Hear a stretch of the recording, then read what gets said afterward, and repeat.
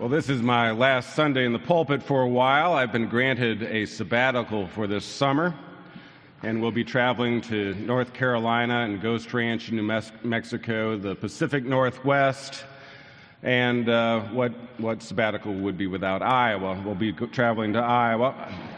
The theme to my sabbatical is something along the lines of the 23rd Psalm, and I'll be writing about it a bit, and if you have the inclination, you can read what I post from time to time. Someone asked me on Friday whether today's sermon title, "I Will Not Leave You Orphaned," served as a heads up for my sabbatical.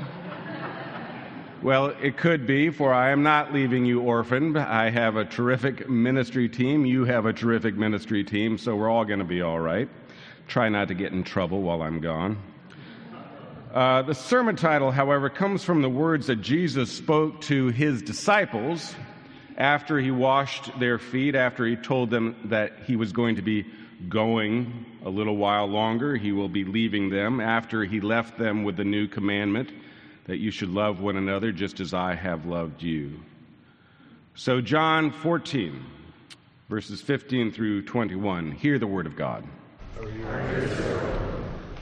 If you love me, you will keep my commandments, and I will ask the Father, and he will give you another advocate to be with you forever. This is the Spirit of truth, whom the world cannot receive because it neither sees him nor knows him. You know him, because he abides with you, and he will be in you. I will not leave you orphaned. I am coming to you. In a little while, the world will no longer see me, but you will see me. Because I live, you also will live. On that day, you will know that I am in my Father, and you in me, and I in you. And they who have my commandments and keep them are those who love me. And those who love me will be loved by my Father. And I will love them and reveal myself to them. This is the word of the Lord. Thanks be to God. Well, happy Mother's Day. Happy Mother's Day. Mother's Day can be happy indeed. Cards and a dinner together, family together. Mom, happy Mother's Day. It can be melancholy, too. Maybe your mother, like my mother, recently died. And there's no one to call except calling on some memories. Mother's Day can be difficult for the mother who would like to be a mother but can't be a mother for one reason or another. Mother's Day can be difficult for the one who lost a child. Mother's Day can be difficult for the one who has had a painful and fractured relationship with their mom.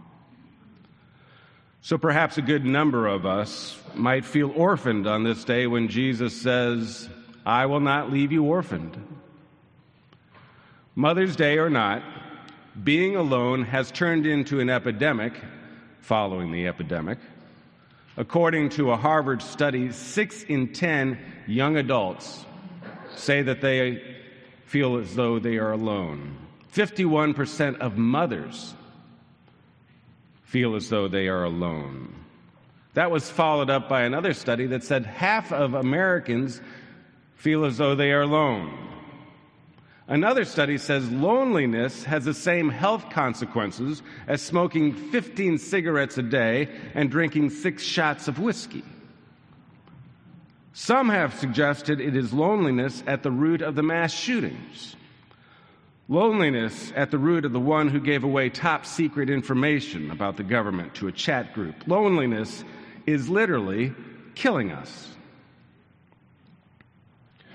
Now, if you're the half that isn't lonely, you might say the prayer, "Thank God I've got my family and friends who I can call upon day or night. Thank God I'm not like those lonely ones." That could be your prayer if you think Jesus merely offers suggestions rather than commandments. You could say that prayer if you're denying you've ever known the Lord. "I don't know him. I've never met him. I told you I don't know him." You could say that prayer, I suppose, if you're on the trajectory of making Jesus a very lonely fellow by 2035, because no one ever follows a word he says. But we wouldn't dare say that prayer if our ears were opened and we were into following the commands of Jesus. Jesus said to you and me, "If you love me, you will keep my commandments." Remember the commandment? Love one another. Just as I have loved you, you also must love one another. That's the commandment. Do you suppose Jesus has a small print clause that says, unless you're dealing in the world of politics, then you can let that go? A small print clause that says, you can tune me out when you're dealing with those pesky folks who don't have a home. You don't have to love me then. Tiny print that says, just love each other on your good days. If so, when did we get into reading the fine print on anything? What if Almighty God could pull us aside and look at us eye to eye? Love one another, just as I love you. That's my command. You must love one another. Eye to eye, heart to heart. Would you brush it aside? Or would you hear it as a divine calling? Your life being a holy thing. As God so loved the world that he gave his only Son, so too I must love the world. So that all can be saved in love. I will not leave you orphaned, world. Half the people are lonely. That's gotta hurt, right? Because isn't it our deepest desire just to be valued, to be noticed, to be loved? It gives us our drive to wake up in the morning and do life because we want to have a part to play in that great symphony of life. I am somebody. I remember when I was preaching to empty pews, and I'd get done with the worship service, and I'd go, what was that all about? It was so depressing. But then I'd get an email on Sunday afternoon, or a few emails from some of you, and they could just say, thank you for the word this morning. And I'm grateful that they heard a word, but you know what? I was also grateful that there was somebody out there who wasn't leaving me alone. A computer screen that said, I value your presence. A handful of notes that says, you're not orphaned. It reminds me of the story we all heard, the story back in the 50s about Mary, the schoolgirl who had the cleft palate, who had to bear the cruelty of her classmates. She surviving only on the love of family. And so the story goes that back in the 1950s, it was common for teachers to give the students a hearing test. You remember that? I remember that. However, in Mary's case, in addition to her cleft palate, she could barely hear out of one ear, and determined not to let the children have another difference to point out, she would cheat on it year to year. And so the whisper test was given by having a child walk up to the teacher, turn sideways, close one ear with a finger, and then repeat what the teacher whispered.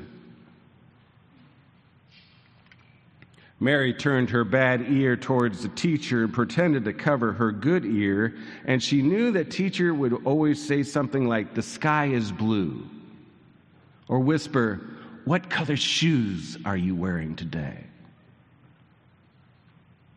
But for Mary, on that day, the teacher whispered, I wish you were my little girl.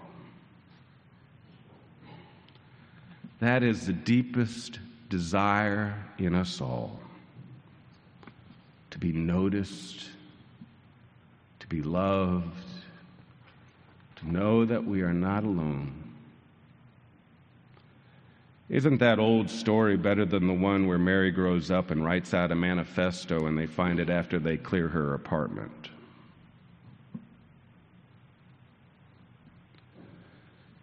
If we live in a world where God merely gives suggestions, if we live in a world where God's commandments have a lot of fine print, well then, in guns we trust, and let's invest in Kevlar. Or we could seriously listen, our ears are open to the Word of God. If you love me, you will keep my commandments. And I will ask the Father, and he will give you another advocate to be with you forever. This is the Spirit of truth, whom the world cannot receive because it neither sees him nor knows him. But you know him. You know him because he abides with you, and he will be in you. I will not leave you orphaned. I am coming to you. You know him. He abides in you. The church cannot be a hobby. It cannot be something we attend. The church cannot be a baptism, wedding, and funeral country club. The church is the body of Christ, and we have to have skin in the game. More than that, we have to have the body and blood in the game. And it can be a thankless task. Lord knows it can be a thankless task, giving love and getting nothing in return. During the pandemic, our church started to buy coffee from the border, Cafe Justo coffee. You may have purchased a bag or two. You may have had a cup or two in our cafe downstairs. You may have had some in our parlor on Sunday morning. Cafe Justo is a cooperative in Chiapas, Mexico, formed to address poverty and migration from Mexico to the United States. And last week, I heard a story down in our cafe by our mission co-worker, Mark Adams, who said that Cafe Justo was a vision of just a handful of people who wanted to start a coffee cooperative to get their souls back. So they risked their money on a dream to farm, roast, and distribute coffee. And Mark told about how our congregation and other congregations purchased so much coffee that they needed to find more and more workers.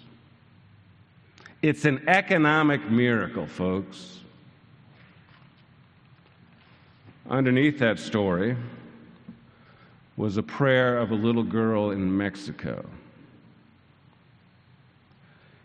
Here was her prayer: I want my daddy back home. Her daddy was working up in the States. And because people bought so much coffee, the picture that Mark showed was of a family where a mother gets her son back, Happy Mother's Day. A wife gets her husband back. And a daughter has her prayers answered. You just bought coffee. You drank coffee, and you never heard a thank you. Oddly, love is a transactional thing. And if you're real quiet and you turn your good ear in, you can hear, you're my child. And I will never, ever leave you orphaned.